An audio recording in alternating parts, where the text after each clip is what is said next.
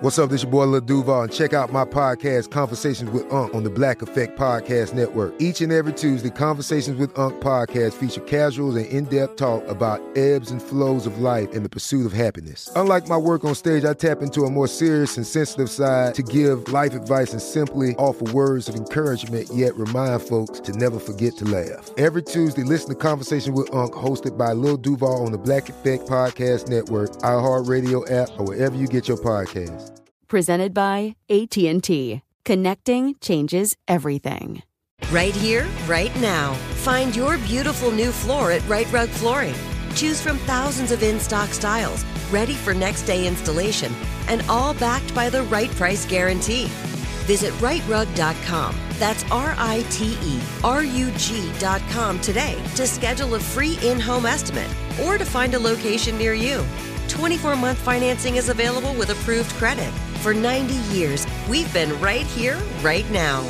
Rite Rug Flooring. You're listening to Comedy Central. Hey, what's up? It's Roy. I hope you all are having a wonderful holiday, whatever you're celebrating. You wrapped up Hanukkah. Kwanzaa's around the corner. Of course, Jesus and the Lord is coming up this week. So, my staff, they work very hard. And how can I put it? I gave them a little bit of time off. So this is what we're going to do for the next couple of weeks. We're going to roll together some of the best things that you might have missed. I know a lot of you all have been joining this podcast a little late. And I know, it's daunting to start back at the beginning of a podcast. Let's be honest. Most motherfuckers ain't finna go back to episode 1 and work their way through, even though you should. So there's a segment we do on the show called Worst and First. And this episode today is dedicated to some of the best people that have called in and told us stories about either their first job or their worst job. I want to kick it off with a brother, this block. He was dealing with a manager at his fast food spot, and they was kind of sort of making out in the cooler while my mans was trying to work. Shout out to the homie Marquise. After him, you're going to hear the voice of the homie Dave Hellam, who was a Chicago school teacher who volunteered to be laid off, and the wonderful, wonderful Carrie Champion from Vice. Carrie and Jamel stick to sports. We'll have a quick story from her as well. It's the job fair. All right. This is a good brother. I just met him on Twitter not too long ago. He's sitting there upside down in the cut. That's Marquise. Marquise, rotate your phone, pimp. Rotate your phone. I'm on my laptop, my nigga, and this shit this damn camera fucking up and shit. God damn. Like, shit. It's like, I don't even know, nigga. Like, damn. My worst job, though, was Long John Silver's. Because motherfuckers would go on break. There was a couple that was on there. They would go on break, but they asses would always be in the freezer making out and shit. And we trying to get food so we could drop it. But they in there fucking kissing and making out. We like, bro, we got shit to do, dog. We trying to close. I'm trying to go home. Hold on. I got this weed to smoke.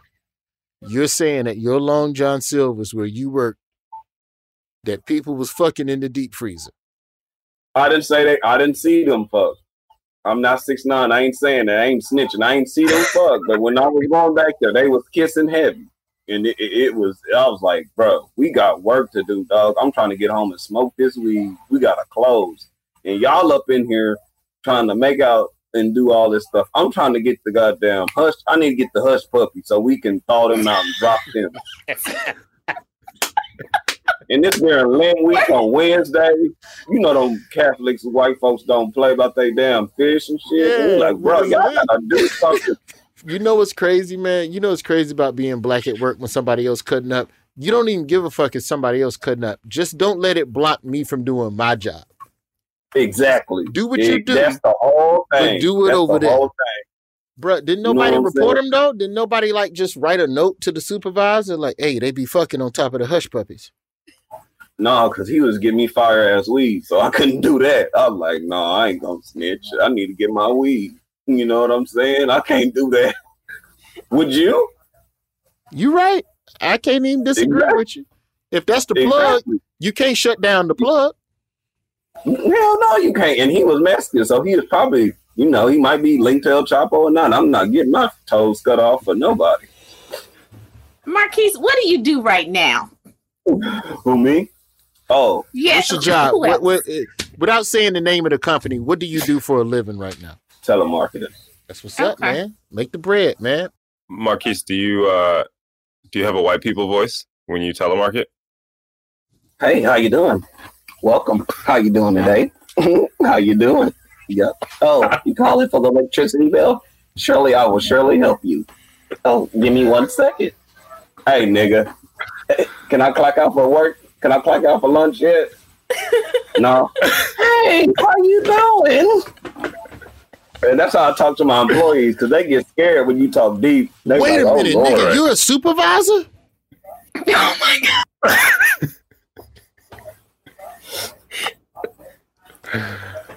No, I ain't no supervisor. You gotta be on the floor. You know what I'm saying? You gotta. Oh, your coworkers. You said your employees. I was like, oh my God.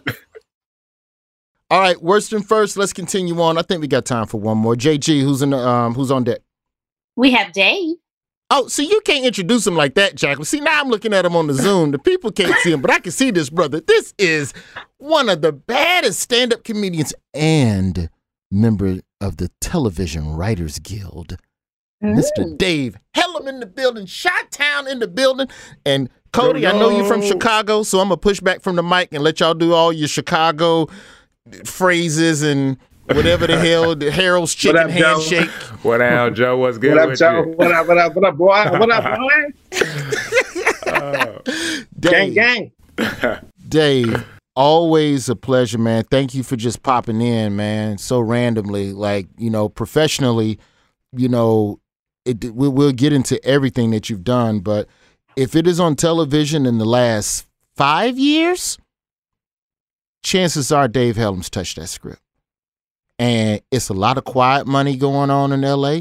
It's, you know, you talk about the need for black representation behind the camera, which is what creates the stories and the narratives that we need in front of the camera. And this brother is one of the architects of the restructuring of black Hollywood. I don't even like saying black Hollywood no more. We'll just say Hollywood off the rip. But we'll get you back on to talk about all those wonderful entertainment accomplishments. Dave know what we're doing. It's worst and first, man. I want to hear about your worst job or your first job here. And don't say stand-up comedy. We know that's terrible. Cody just told a story about how Mary at Jokes and Notes would just play music over people and force them to walk off the stage. Okay. So you want the worst and the first? No, just give me the worst. Give me the worst. Just the worst. So we'll get you out of here. Hands down, absolutely. Being a math teacher in Chicago, a high school math teacher, was the fucking worst job that I've ever had in my life. I went to Morehouse. I was like, I'm gonna change these black kids. I'm gonna mold them. I'm gonna go back to my hood, and I'm too nice. I smile too much. My pants is too tight. It's something about me that make them think that I am a bitch. Okay, like so. I'm on the west side of Chicago, and the west side of Chicago is a different type of savage. And I'm at that school where the kids wear like the blazers and the tie, and they say 100% of our kids go to college, and it's this whole pomp and circumstance about like the school, and people are like, oh my God, these kids are so dope. No. I was teaching geometry about 10 years ago, and these kids would throw oranges at my back while I'm teaching. They stole my laptop twice. Like, they stole my laptop twice, huh? Not once, twice. And the other kids who fuck with them were like, yo, Mr. Helem, I know who got your laptop, but I can't snitch. So just know that it's in a pawn shop right now on like Roosevelt and Western. And you would have to go buy back or report it, do a police report, and reclaim your laptop. So I'm an alpha, and like all the faculty was a bunch of like Qs, like these strong ass men. The principal called me in his office. He was like, son, this is your second laptop. Are you not a man? Like, why do they keep stealing your shit? And I was just like, look, sir, you're not gonna come at me like this. Like, I've been through a lot of trauma with these niggas, like trying to teach them. And they would be trying to like psychoanalyze me. Like one kid, I kind of yelled at him for doing something. He was like, oh, I see you. You was one of them kids when you was when you was our age, you got bullied. So now you the teacher. Oh, you the bitch. And I was just like, was he right? Like it hurt. He was like, right.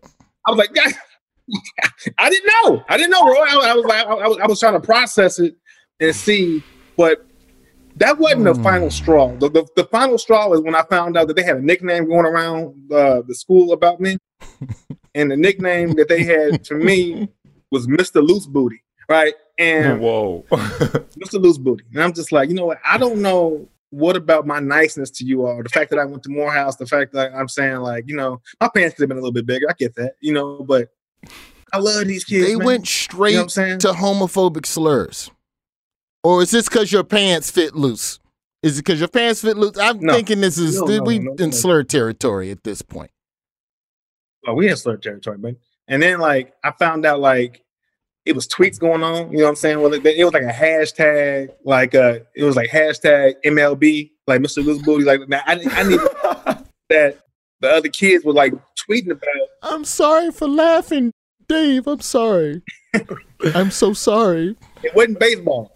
It wasn't Major League Baseball. It was Mr. Loose Booty, and it got so bad that at the end of the year, I wasn't asked back at the school because it was too much shit going on with my laptop and the loose bootiness of it all. Right. So they blamed you for the kids treating you like shit. Because like you had to be a different type of teacher, bro. Like this is the type of school where like you close the door and then you tell the student like, nigga, I will kill you. You know what I'm saying? Like, and they would be used to having these conversations, and the kids respected that. But I would have conversations like I was trying to change you. Like I see the good in you. You know what I'm saying? Like I want you to go to college. This one dude was like, nigga, you're not my daddy. Oh, so you was like the white lady in them Fix the Black School movies. I was Hillary Duff. Right. I believe in you, Tyrone. You can do what? We got to get you out of here because I could talk to you about this all day. But real quick, have any of these kids now contacted you to apologize? It's been 10 years. Yes. That, you know, they've DM'd me, messaged me on Facebook, Twitter, like, yo, Helen, I'm sorry, man. We was wild. You know what I'm saying? Now I'm a little bit older. Like I realized you was trying to get us to be on some shit and we wasn't. And I was like, man, thank you. That's all I wanted to know. That's all I wanted to hear. Like, I'm telling you, boy, I would buy these kids, like I would have cologne in my desk. They would be so musty. Like I would make sure that they would be like prepared for the world. I'm like, come here, man, you stink. Let me hit you up with a little Dior. You know what I'm saying? So have you go out smelling fresh in these hallways, not like you're in prison right now, right? And then they took it as weakness. And then they would steal your laptop. Twice. I gotta be honest with you. Laptops. I gotta be honest with you, especially because it's not baseball season yet. I'm gonna go see what dusty corner of the internet I can find hashtag MLB in and see how they was cooking you back in the day. I just gotta find You're gonna have to go through a lot of baseball tweets to get to it, but that's worth it. I know. That's worth it. You might have to go pull the best ones yourself, Dave. You know what I mean? I don't think I ever want to see those tweets again, Cody. I ain't not gonna lie to you. It's not worth the trauma. Well, the brother is currently writing on Raven's Home, but I know you got Southside with is it Hulu or HBO Max? Southside is over there. You know, and then I'm not a writer on that show. That's what I mean. You know, I'm just reading off everything you done, man. Because you don't forget. Don't forget, we're talking to DJ the Chicago Kid right now, man. Dude. That's the album coming out. My first special is dropping. Go. Happy about that. So, okay, I have one more question. I know you have to go, but I'm curious. Okay. These were some interesting students. So what kind of scams were they running in that school? You know, they had like the snack scams, you know what I'm saying? Like selling drugs, it was honey buns, stuff like that. I mean, some of the kids were just card crackers, so they had real scams going on. I don't know what that means. Me and JG from the South. Me either. Card crackers, card crackers are people who would steal credit card information online and like sell to other people. You know what I'm saying? Like they would basically just steal people's information. Oh, and phishing and buy stuff. So they could go in your wallet, get your credit card, write it down, and then sell that card number. Well, I mean, I don't know how they was getting these numbers, Brian, but I know they had people's information, and they was just buying hella shit and stuff like that. Like they had, I mean, and also just like weed and stuff. But you know, they will hustle hard. So they were really smart, but just misguided. Well, some of them were. Yeah. Oh, some. Okay. Yeah, but I mean, a lot of them. I mean, ain't that most kids? You know what I'm saying? Like, you know, there's something in them, but they just need to be turned in a way. You know, so well, I don't miss it at all. You know what I'm saying? Like, I remember when I left teaching, they were doing layoffs, and I volunteered. I said, "Hey, you gotta go." You might be the first teacher to ever say "fuck them kids." I can't thank you enough for taking a couple minutes out of your day, brother. I mean that, man, and I'm happy for everything that you're doing now. You're eating in the pandemic, so goddamn it, keep cooking, sir. That is Dave Hellam. If you have seen Dave Hellam's laptop, please contact us at Roy's Job Fair on social media. At Roy's Job Fair. All right, Dave. We'll holler at you, brother. All right. Peace, Dave. Peace. JG, who do we have up first? We have a 10, and her name is Carrie. I will try to keep this grin off of my face, but this woman is amazing. Yes. She is great, and Agreed. she has humbly allowed me on a multitude of her media platforms. So when I say she is a friend of the Job Fair, Yay. she is indeed a friend. Thank you. I am so excited to be here. I am equally as effusive about you, my friend. So I appreciate you having me. And look, if we're helping people get gigs, I like it. Sackelston. You say it just so easy. Don't roll off a Sackelston. Sackelston State. JG, he says it so College. easy. Yes. Yeah, so hard. Sackelston. I was an instructor there, and then I gained weight. They fired me. That's anyway, crazy. Tell me about your worst or your first job. I know you have many up and down the world of journalism that you have traversed. Are there any that stand out? Well, see, I'm gonna give one my first. Are we talking professional or just as a kid? It's whatever stands out. Okay, this is wherever you want to take us. I got two first, so allow me to do my two first. My first job ever was when I was 12 years old. Me and my best friend at the time, Starla Willis, shout out to Starla Willis, who I don't even know where she is now, but we lived in Pasadena, and we walked Pasadena, California, and we walked up and down Colorado Boulevard looking for jobs. We thought it would be cute. It's the summer. We didn't go to summer school. My mom didn't put me in no type of activity. She was like, the TV will watch you. Sit in front of the TV, put the key around your neck, and do something. So we came up with this great idea of just walking up and down Colorado Boulevard to find a job. And we walked in and like two little black girls, 12-year-old, like, are you hiring? Are you hiring? And Econoprint, I think is still there. It was a shop owned by these lovely men. And they said, yes. And it's not a bad ending, but it's my first job. They were like, yes, you guys can come work for us. And so I came back home and I said, Mom, I got a job. I'm working at Econoprint. She's like, how'd you find this job? I said, we just not walking down the street. They said we could work there. I start tomorrow. I make whatever it was. And she packed me a lunch, dropped me off at work. And she was like, okay, babe, go on, do it. Starla met me. We was there right on time. And we're like, we're here to work. And what we were doing was, it was a printing company, and they would make programs back in the day. Like, they'd put together a little folder, a little binder. And our jobs were to just basically organize and shuffle. They just wanted to help these little black kids do something. They were so sweet. Let me tell you why you can't do nothing for us. Uh-oh. What y'all do? What Starla do? So Starla started it. Starla was like, let me teach you B language. So if we want to talk bad about them, they won't know. Y'all know B language? No. Where you put a B at every syllable. Kabarabi, Raboy, Wabuds, Jabunya. Oh, that's some West Coast shit. Me and JG from down south. Okay, so we had this language we created because we clearly had nothing to do. Where we, in case things were going bad at work, we talked bad about whomever. This has been talking bad about people since I was 12, right? So our boss was getting on our nerves one day, and he was in there with us. And we, at 12 years old, thought we was slick. We going to turn and his name was John. I'm making it up. We're like, Jabana biz a babe, a bad my band. Do you know John was like, Naboa buy a band Nabat? Girl, yeah. JG, I thought, yes. Roy, I thought we were speaking a language of our own. He's like, I know B language. I learned it when I was 13. And I am not a bad man. That's so rude of you, young ladies. Because I was like, John's a bad man in B language. And he just hit me up like, no, I'm not.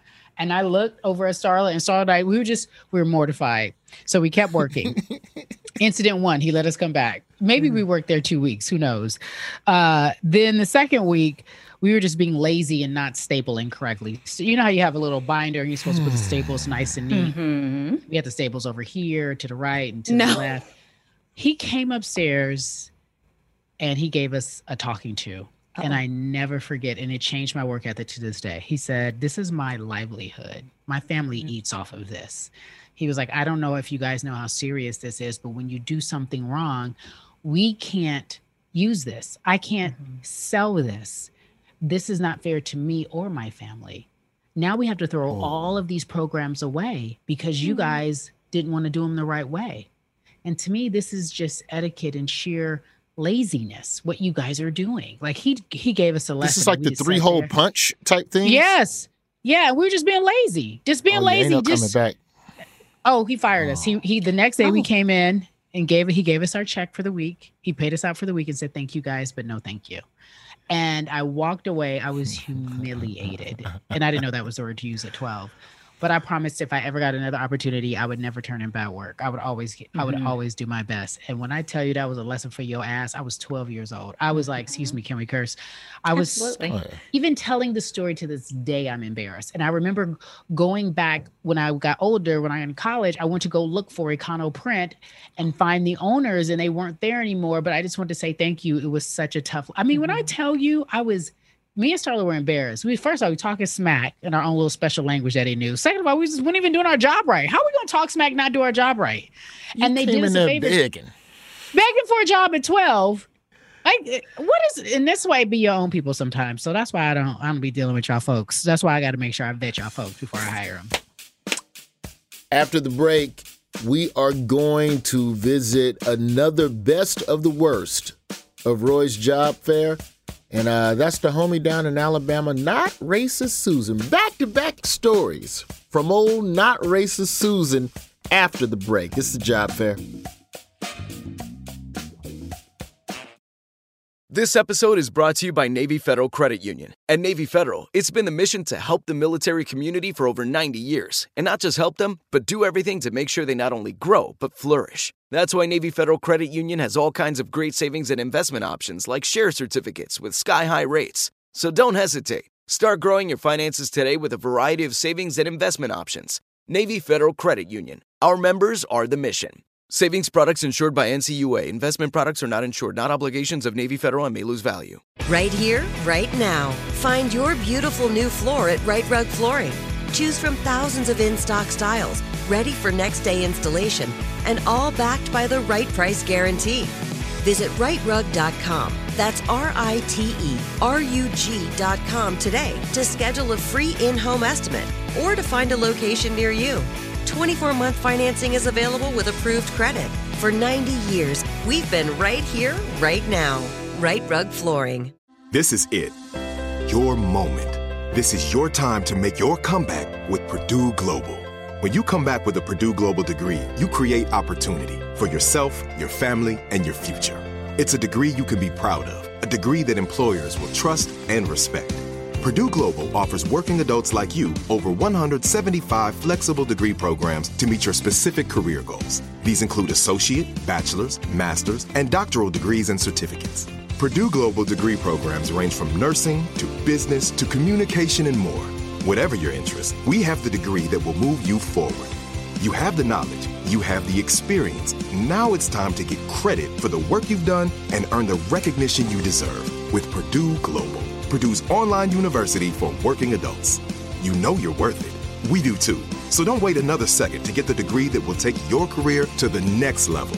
Start your comeback today at purdueglobal.edu. Mother's Day is coming, and Mom doesn't want flowers. She wants a cocktail. Here's a hint. Get Mom Bartesian. It's the countertop cocktail maker that creates your choice of over 60 premium cocktails in less than 30 seconds, each at the touch of a button. Flowers die. Happy Hour comes back every day. So get Mom the machine that makes amazing cocktails with real fruit juices and craft bitters. Best of all, get $50 off a Bartesian premium cocktail maker with the purchase of 1 pack of cocktail capsules. So, instead of getting Mom a reason to fill a flower vase with water, get Mom the easiest, fastest way to fill her glass with the floral notes of gin. The best cocktails are premium cocktails, and the best day to get it for Mom is Mother's Day, because you can get $50 off now for a limited time. Visit BARTESIAN.com/mother to get the best premium cocktail maker for Mom at the best price for you. Artesian, premium cocktails on demand.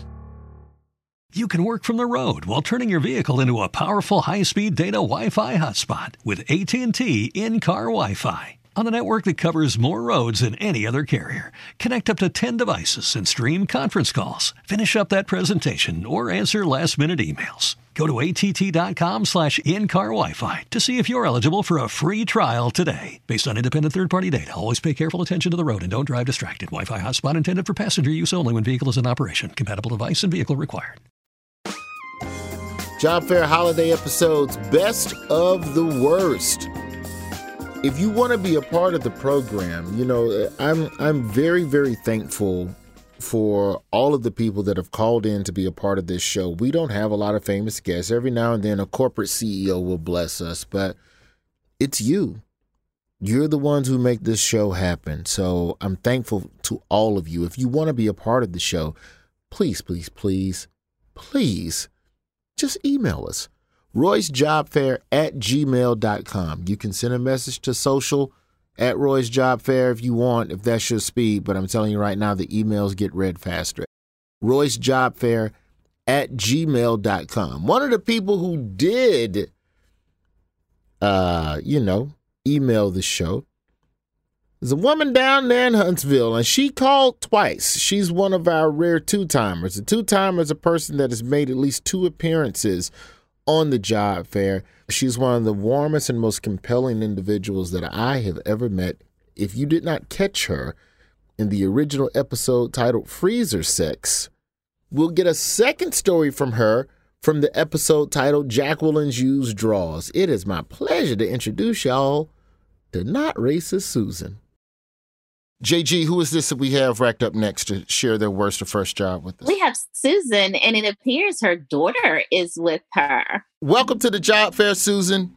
Pretty please, as quick as you can, share with us either your worst or your first job. Jacqueline said you had something interesting going on back in the day.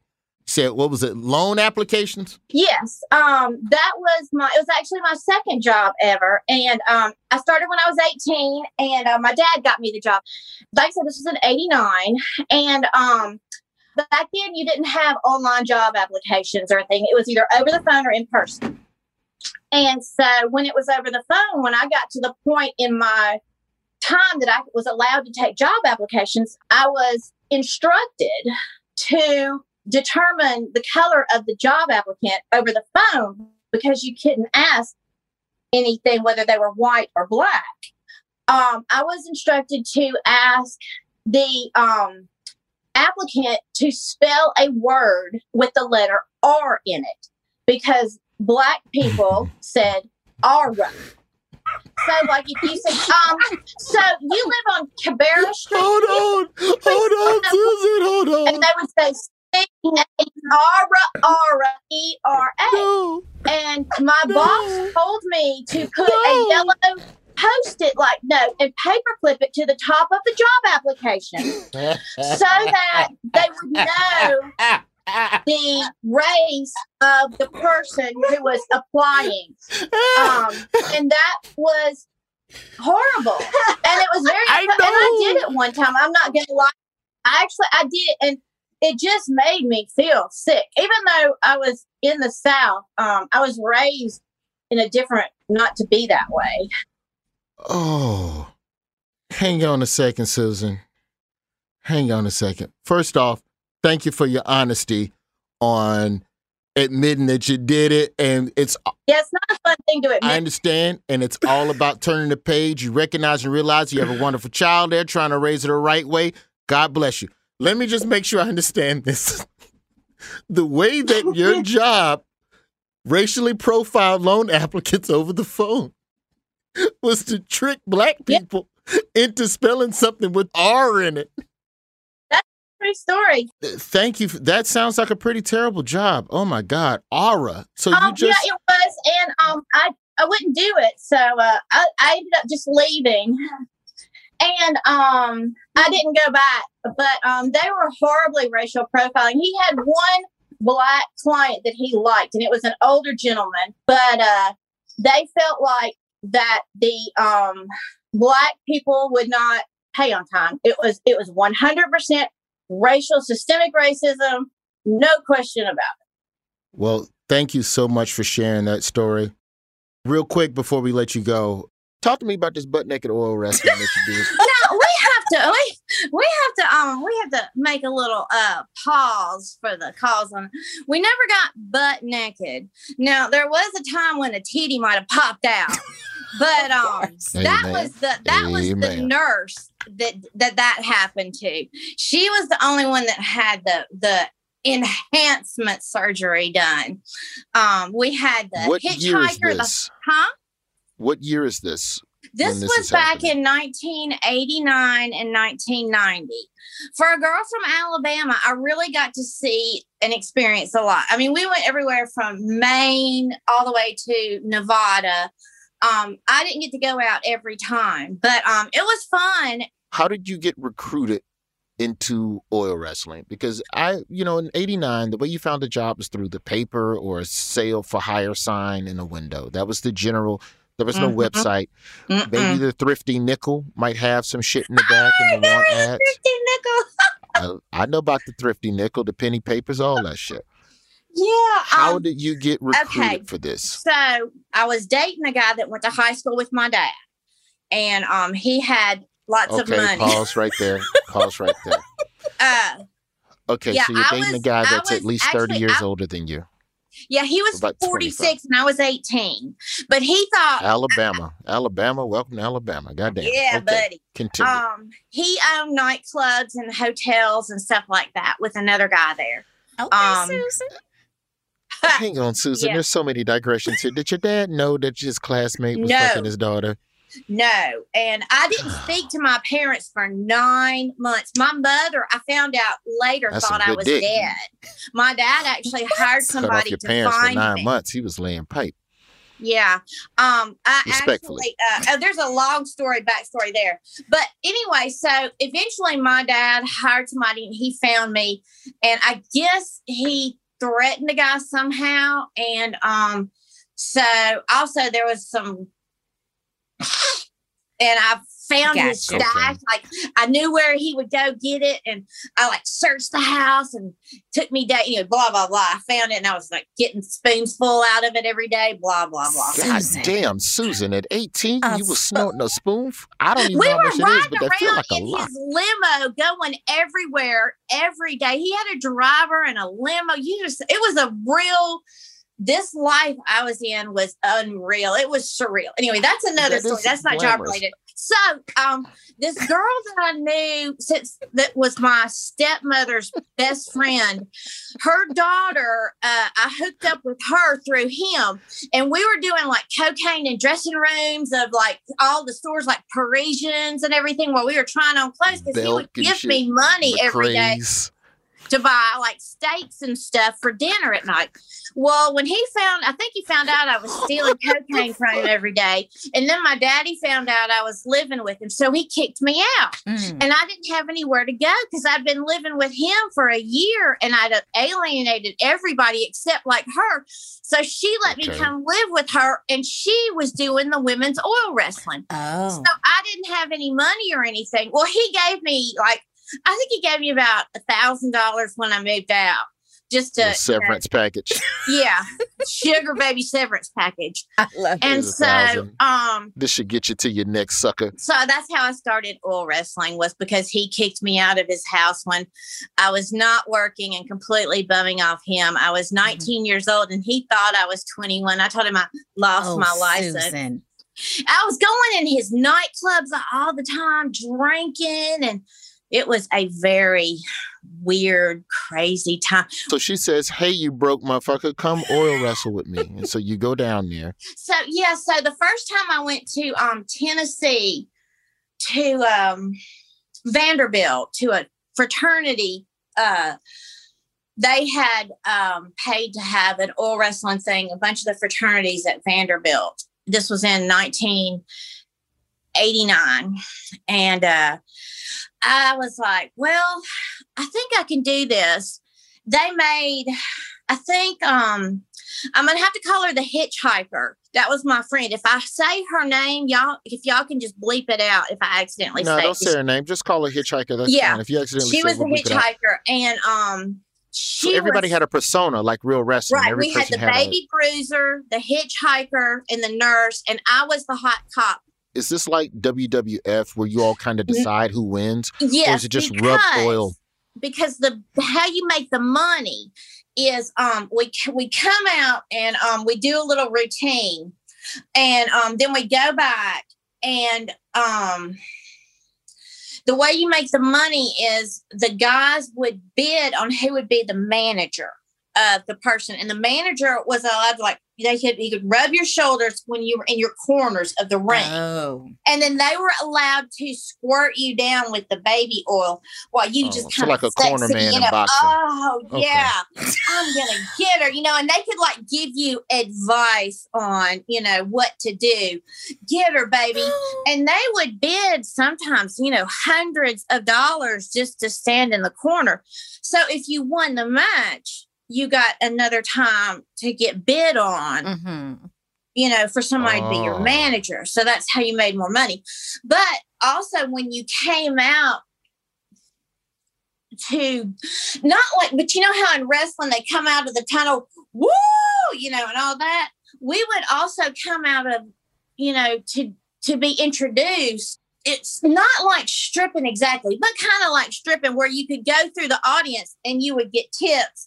You would take off. I had a cop costume and I had long bleach blonde hair that was all up in the nice. So you could walk around and tease the young frat boys. And you take it all off and then they tip you, up to whatever you could get in your bathing suit. So you could make, couple $100 there, a few $100, with the managers and.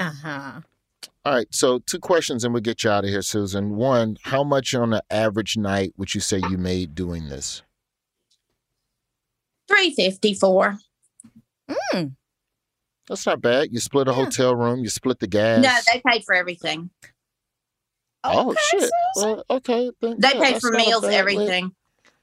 I actually never really did drugs or anything when I was there, but the guys would pay for drinks and stuff.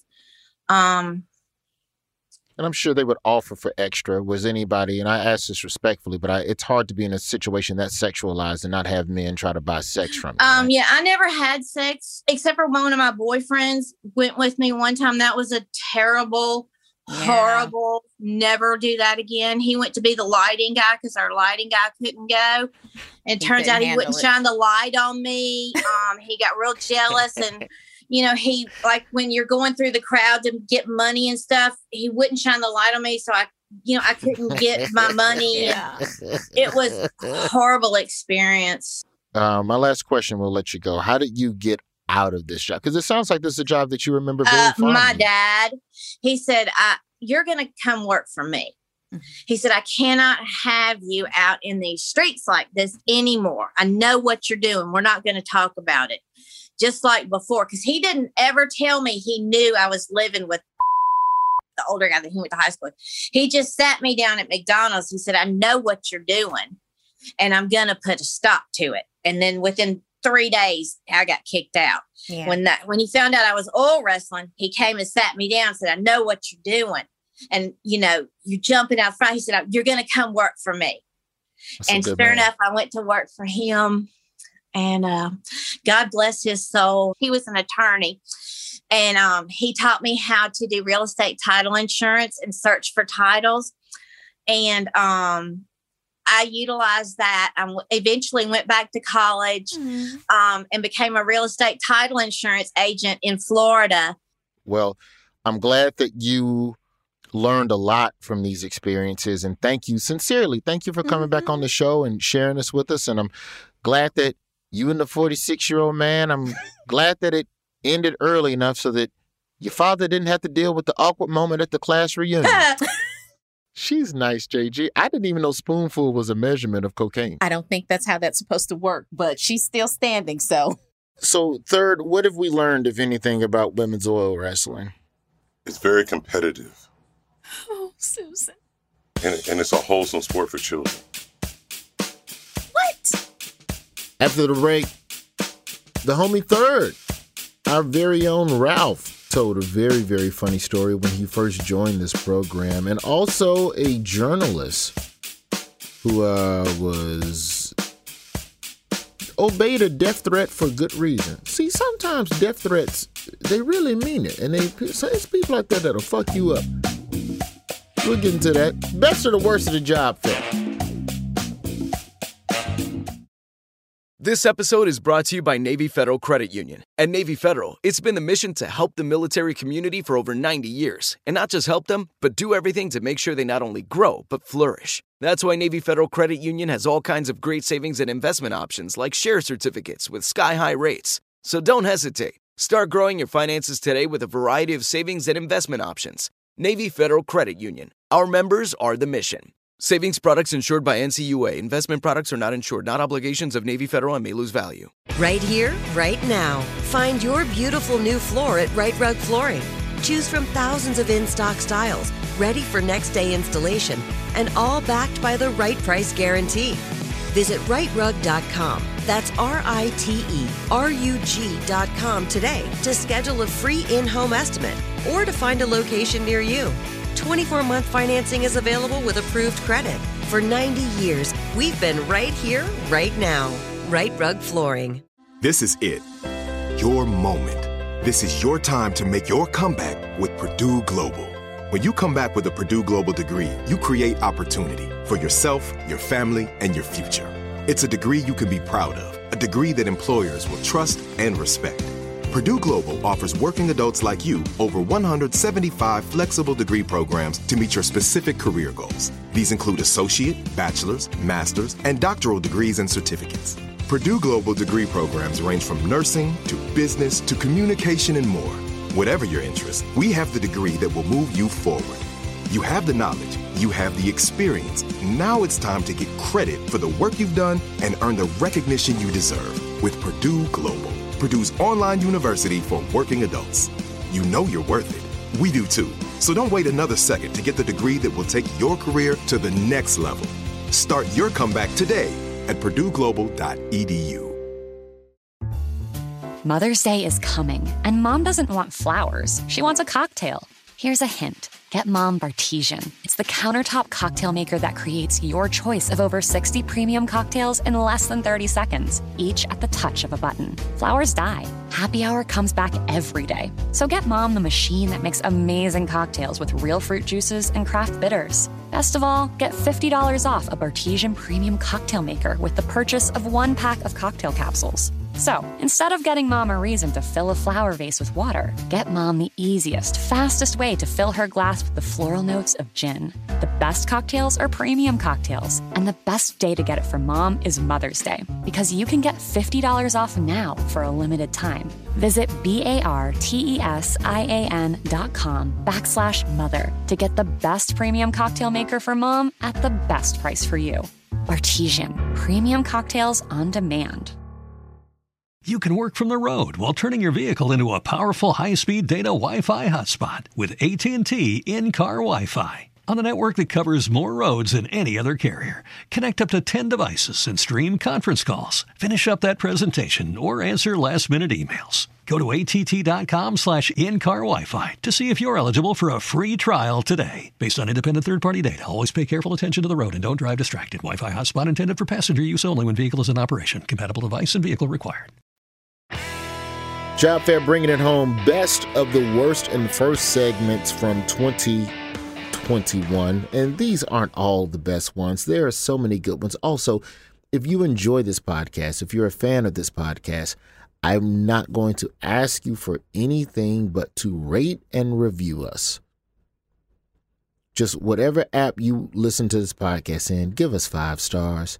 It helps the show. And all of this other algorithmic gibberish that I don't understand. But I don't ask you to do it often. Hell, I barely ask you to do it at all. So just know that if I'm asking, it's probably because we need to do it. Okay. Wrapping up this edition of Best of the Worst. The first story you're going to hear is from the homie Chris Searcy from the episode titled Street Code.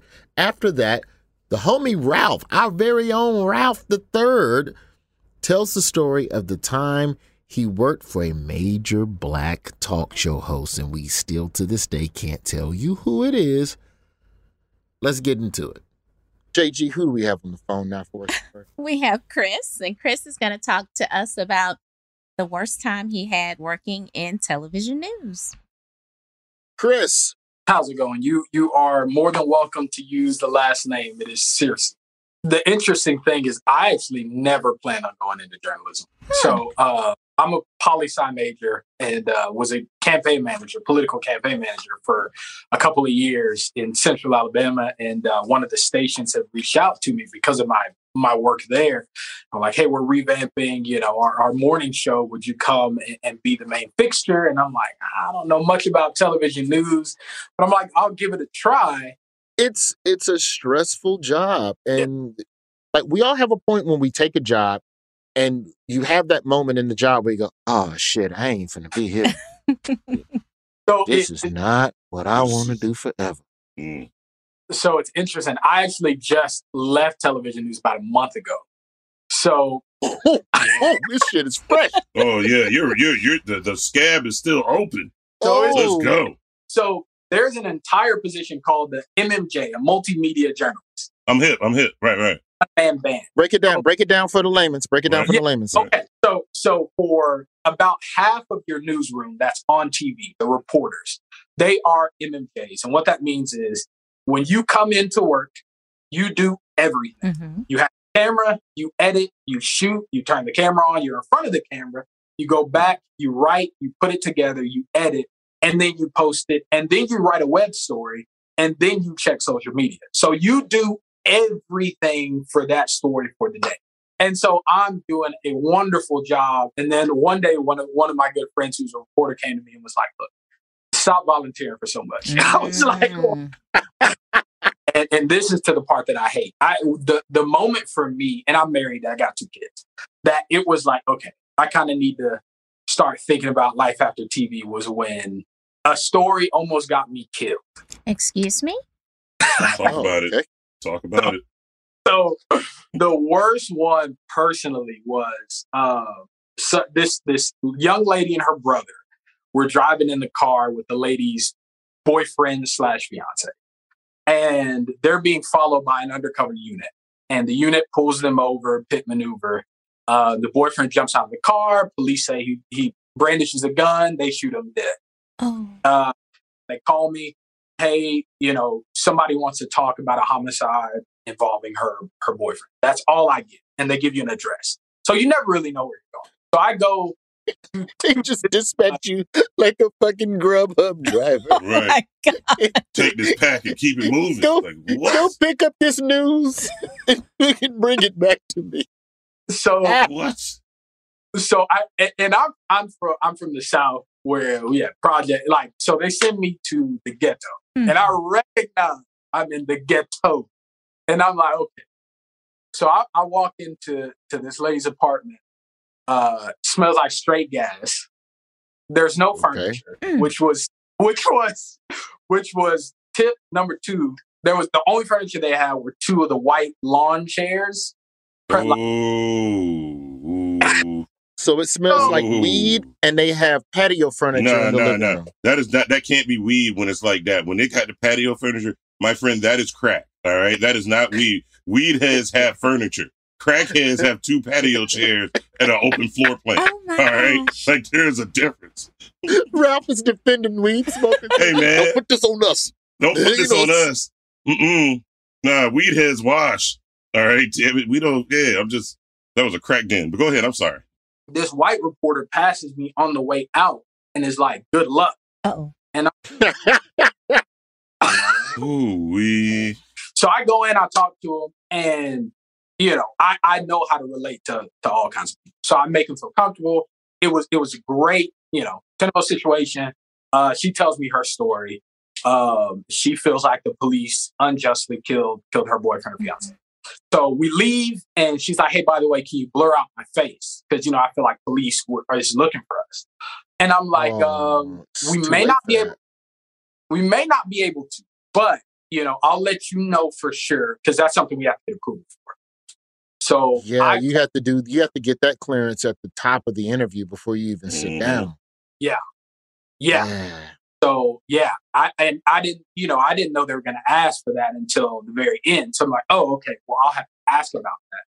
And so I call and say, hey, this is the case. They want their image blurred, their face blurred. And my manager's like, why would we do that? And I'm like, well, they feel that their life is in danger. And, whether I believe them or not, I feel like this would be a justifiable instance to blur someone's face. And it doesn't affect the story in any way. Right. No, we're not in the face. And I'm like, okay. So I call and I'm like, hey, how's it going? We're not going to be able to blur your face. And she goes, okay, just don't run the story then. Yeah. I'm like, cool. Yeah. I go call my manager. Hey, they said just don't run the story. They're like, oh no, we're running the story. Oh, they're running the story. That's right. I said, oh man. What did you do, Chris? What did you do? It determines right now whether I'm going to continue to like you. What did you do, Chris? So I said, I really think this is a situation, again, whether you believe their story or not, where this is a justified instance of blurred face. No, we're not going to. Police already know who they are. If they want to find them, they'll find them. That was the response. And so that was it. So I call her back and she loses it. Oh. And is, bleep, bleep, bleep, I'm going to find you. We going to kill you. And so I'm trying my best to explain that this is out of my control. And then she's lost it. And she's going crazy, throwing every thread out there. And at that point, I'm like, she's emotional. I understand. And mind you, I met her and her brother. So she hands her brother the phone, and in the calmest voice, he says, are you going to run our interview? And I said, well, at this point, I don't have a choice. And he says, I'm going to find you. And I said, hold on one second. That's it. When I heard that calm in his voice, I said, no, sir, we're not going. So I called him back and I said, I am not running this story. And they were like, well, maybe we can. I said, I'm not doing it. Good job. So we didn't run the story. And you would think that's the end. It's just over. So I go into work the next day and I call her at the end and say, we're not running the story. She doesn't believe me at this point. And she's just pissed. They're still trying to find me. So I go into work the next day early and our assignment editor is kind of like, oh, hey, haha, chuckling. Hey, you remember that story you did yesterday? It was like, yeah. They got arrested for attempted murder. And I was like, huh? Nah, son. No. That could have been you. Son. For the okie doke. Nah, son. Yeah, I'm with you. 200. Nah, son. Nah, son. Nah, son. Yeah, that's a good time to get the fuck out of television news, bro. It's time to quit. It's time to walk. A good time. If you could go backwards for your time in news, what would you have done differently? Because there's still people coming out of these colleges ready to be journalists. I wouldn't necessarily do anything differently, personally, because I like the path that I took. But I would honestly tell people who want to go into TV news to follow somebody who's in TV. Okay. Like to actually reach out to them, follow them for a day or two, like see that they're eating ramen and Vienna sausages. Like they drive an old Altima. They're not rich. You're working all the time. You have no weekends free when you're starting out. Like no time to date. Like especially if you're trying to go to network. Mm-hmm. And it was, it was a blessing for me because I had already been married and had 2 kids. I don't need, I don't have anything to do on the weekend except for hang out with them. So I was able to grind as much as I did. But I mean, you really have no other life outside if you're trying to move up as quickly as I did or as quickly as some people. So you saying in a word, like mentorship is key, I would think in that situation? No, absolutely. Absolutely. Follow a mentor. And that's why so many people burn out. Like I've known so many people who come in and are just insanely depressed. TV news is like sports with none of the benefits. You're under the same contracts. You move every 3 to 5 years. You are being evaluated every single day, sometimes multiple times a day. The eyes of the world or your local market are on you. Everybody sees when you mess up. You just don't get paid and don't have any fans. So why do it? I think a lot of people do it because they have the dream that they're going to go to network. And the thing that I found out is because I know people who work for networks and I mentors. And again, mentorship, as you said earlier, Ralph, is huge. Because for me, I was sold the dream that because of my trajectory and the speed with which I made it, like network is a real possibility. And so I was like, oh man, this is awesome. Like that's like, I've had some packages run on network. And then I talked to some people I know who were at network and they were like, I hate it. It sucks. I was like, oh, wait a minute. But that's where I was trying to go. You telling me it's bad. I'm like, oh man, like they're depressed every day. I'm like, oh, well. Well, thank you a lot for what you have done for those communities there in Missouri. And thank you for what you're doing now for the communities. Mr. 5013. Man, God bless you. And you have your youth. Clearly, your skin is radiant. You're vibrant. You look like you got you like whatever funk you was in. You look like you're out of it now. He got 3 screens behind him. He balling. Look at that. There's 3 screens. Hey, I'm exercising, eating good, and life is good. Man. That's what's up, man. Well, Chris, thank you so much for calling into the job fair, man. We appreciate you, brother. Thank you. Absolutely. Thank you. Peace, Chris. Yeah, man. I'm worried about this, brother. I want to know who they tried to kill. What if it was the white reporter that walked out and told him good luck? What if that's who they went and bust shots? Snap. That's good. That's too funny. Ralph, tell us one of your worst or your first jobs, brother. Endear yourself to the RJF family. Okay. Worst job, quite simply, was working for and helping to create the show. Worst job I ever had. Whoa. Shit. Oh, whoa. Shit. Load your guns. Let me sit up. Worst job I ever had. Yeah, man. So I can talk about it now because all the court stuff is over and real people sued him. They were like, hey, we got this great idea for you. Why don't you pack up from DC and move out to Los Angeles and help produce this show? Think about it. It'll be bigger than you. And I was like, well, I don't like it. And to say it nicely as best I can, because I don't have enough alcohol. It was a really hard job simply because of and he was a rough character to work for. And it was hard for me because I like to think I'm real pro-black. But it's hard to be pro-black when the villain is black. Like, it's real hard to be black when the villain is black. And nobody at the time really wanted to listen to me about it. And I looked like the crazy, angry black person with dreads. Did you have dreads at the time? I absolutely had dreads. But when I met, put it like this, first time I met. Just so you know, we've been beeping his name the entire time you've been talking. Yes. But keep telling the story. Oh, it's please more beep fun his name. It's more fun with the beeps. I ain't that's fine. over you. You just got hired. Oh, I love it. So at the time, I had dreads, and I woke up late. And got to this meeting. And when I got to the meeting, everybody started making jokes about, oh, you must have been smoking that weed. You must have been high. You must have been that other. And I was like, what do I look like showing up high? No, I'm not high. Leave me alone. And I got so distressed about it, I went home and cut off all my hair. Because they really leaned in me. Like it was a hard job simply because it was the worst job I had because it affected me the most for other jobs that I had. Like I was really shell shocked and scared to trust and work with folks, especially black people. How old were you?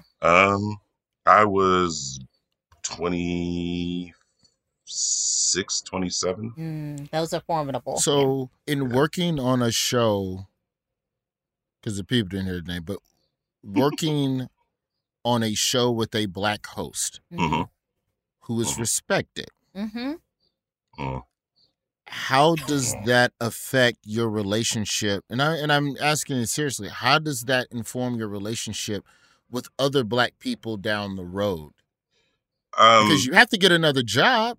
Yeah. How does that inform your, especially with celebrity? Because especially when you're a producer, producers, and I say this jokingly with Jacqueline, but producers really are the motherfucking lifeblood of a show. They're the ones that make the shit work. The producers go get all the raw ingredients. It taught me the biggest lesson I actually walked away from that is it's all about the work. I can remember the sister who told that to me when she saw me at one of my worst moments. And she was like, as long as you can remember it's about the work, you'll be fine. And that was enough for me to not only get through that, but when I started running across other people in my journalism career who were not nearly as bad, but pretty tough, that's what I would just surround myself and just make sure I got the work done and stop worrying about the personalities of the people. I think that when you're young and you're first coming out of school or you're getting your first job, we all kind of romanticize them. You know, we kind of think that we're going to be there forever or we're just going to make all these great changes because you're young and you're dumb and you still have all that energy to think that you can change a lot of things without understanding how hard that process really is. And, you know, it taught me a lot, though. It taught me a lot. And it was horrible, but it made me a hell of a lot stronger in a lot of respects, too. So wait a minute. Are we messing up the young people that work for you, Roy? Because you're generous with your time with them. You're generous with your comments with them. And you get on to them when necessary. But when it's time for them to go, they're like, I don't want to leave. And I'm like, you have to go. So are we? Have to go. Yeah. Are we messing them up by being? I am trying. I try to, with the people that I work with, to make sure that they at least know their worth and that their ideas matter. So, and that's important, man. Like I can't stress if you are messing people up by giving them that as a foundation to mess people up all the way through. Like you should. I mean, the biggest lesson of all of it for me, my worst job taught me that ultimately it's just a period. It's just a stopping point in your life. It's not your entire life. And sometimes all that stuff gets really crushing and it can feel really heavy. But you know, it's the small things, man. Like I had a lot of fun when I lived in Los Angeles. The job was the worst part, but I was in LA doing it. The job was horrible, but everything else that I could possibly mistakenly get involved with, including, which I will tell you about later, I went on a blind date with Kobe Bryant's sister, but I didn't know it was Kobe Bryant's sister. As you shouldn't have. Yeah. So I can know whether or not you love me or not. Yeah, I screwed that all the way up. I told her that Kobe was a great player, but he'd shoot you out of the game, and he needed a big man to win. And then she got up and started talking to Derek Fisher and never came back. Wow. It was a great night. It was a great night. It was a horrible night. Yeah. Was this before or after Kobe got them 3 rings with Shaq? Oh, yeah, this is after the 3 rings. So, yeah, man. Oh, yeah, man. And the homie who set me up on the date didn't tell me who she was until we got to the end of the night and we were walking her to her car. And I looked down at her license plate and it says Bryant 2. And I was like, yo, man, why her license plate say Bryant 2? My man was like, oh, yeah, because that's Shea, dog. Hey, she mad cool. And I was like, Shea who? He's like, Kobe's little sister, Shea Bryant. And I was like, no. Bye-bye. No. Bye-bye. Take me home. And then you're at work the next day and telling you ain't shit. Bingo. It was a nice life. I know we got to keep the show moving, but here's the last question I'm curious about because sure. I'm always interested when we talk about, well, we don't talk. This is the first time we've actually talked about working for a black tyrant. Well put.